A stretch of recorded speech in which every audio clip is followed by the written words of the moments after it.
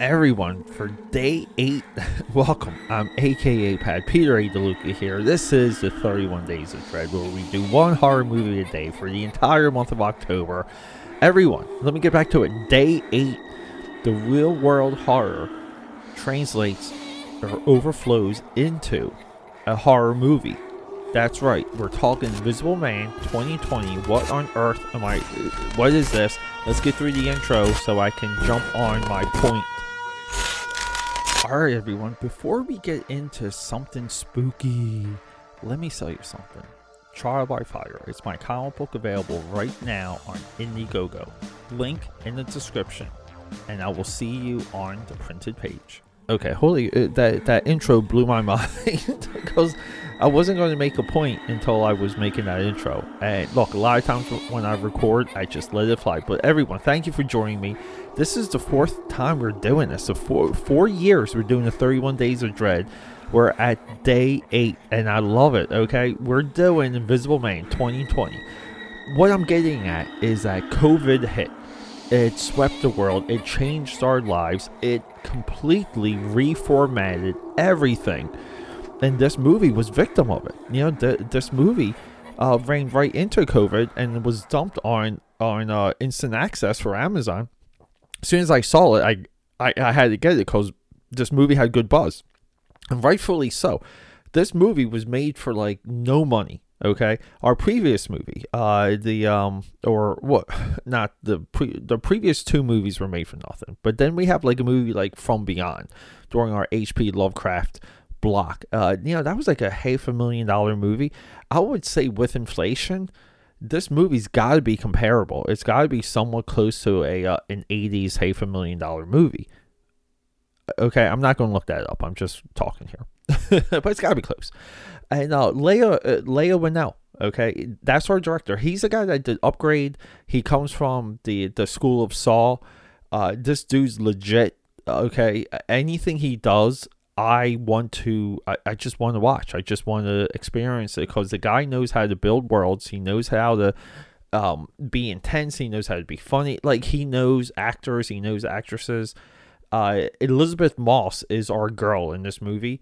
Can we just say it? Is Elizabeth Moss the best actress today? I think she is. I think there's no one even close to Elizabeth Moss when it comes to straight up talent.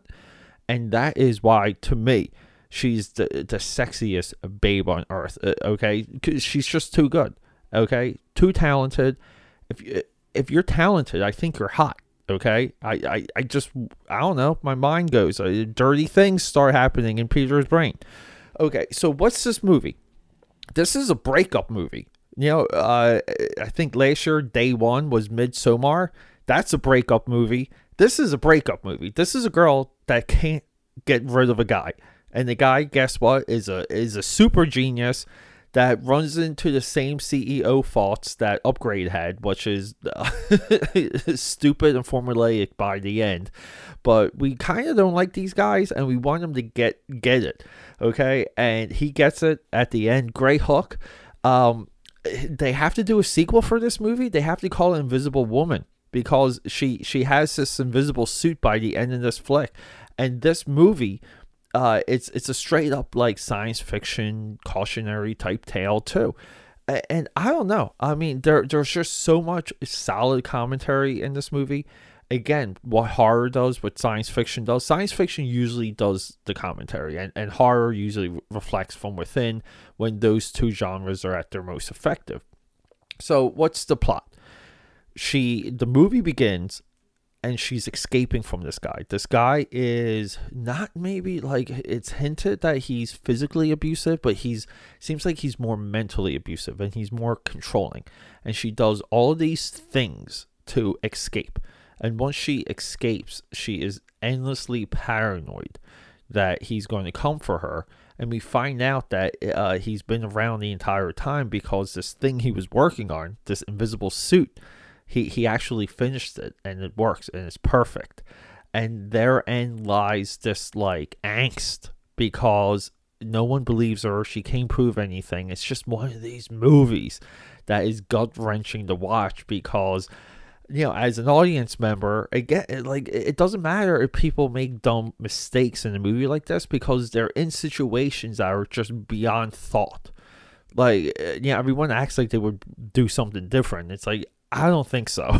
And that's what made this movie so freaking fun. And look, spoiler here, I don't care.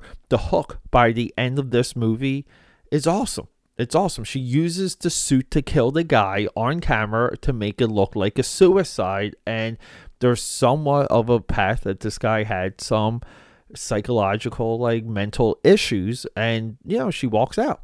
That's it. She's done.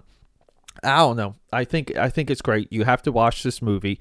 The special effects are good. The music's good. Everything's good in this movie. I'm not sure I would change anything. Anything I would say I would change flows into our Day 9 movie, which the Paul Verhoeven, Kevin Bacon I say that a lot. Masterpiece.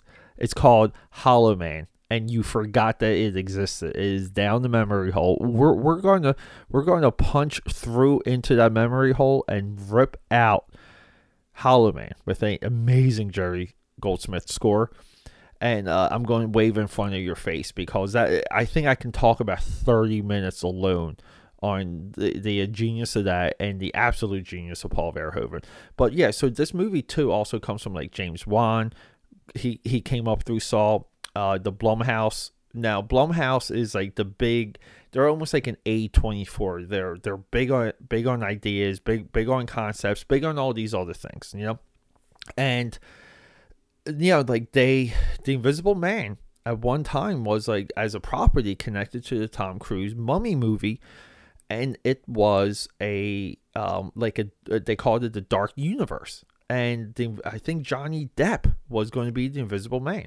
And here's the awesome thing about this story, franchise, whatever you want to call it. A year or two ago, I watched the original, okay? The Universal Studios original black and white Invisible Man movie, okay?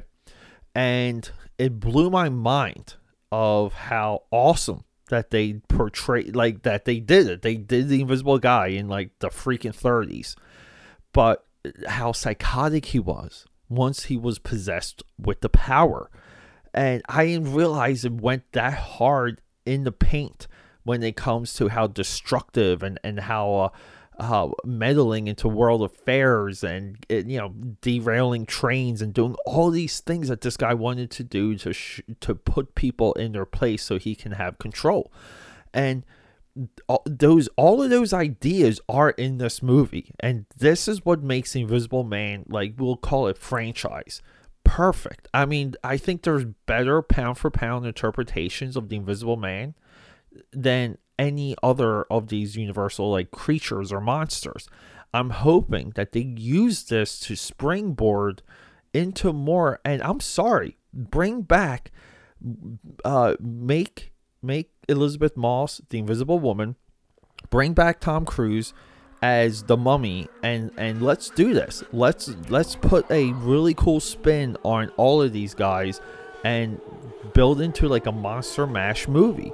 I don't know, whatever. Everyone, for the 31 Days of Dread, I'm Peter A. DeLuca. Thank you for joining me. Oh my God, it's already day 8. Day 9 is I already told you, Paul Verhoeven, Hollow Man. You just gotta watch it.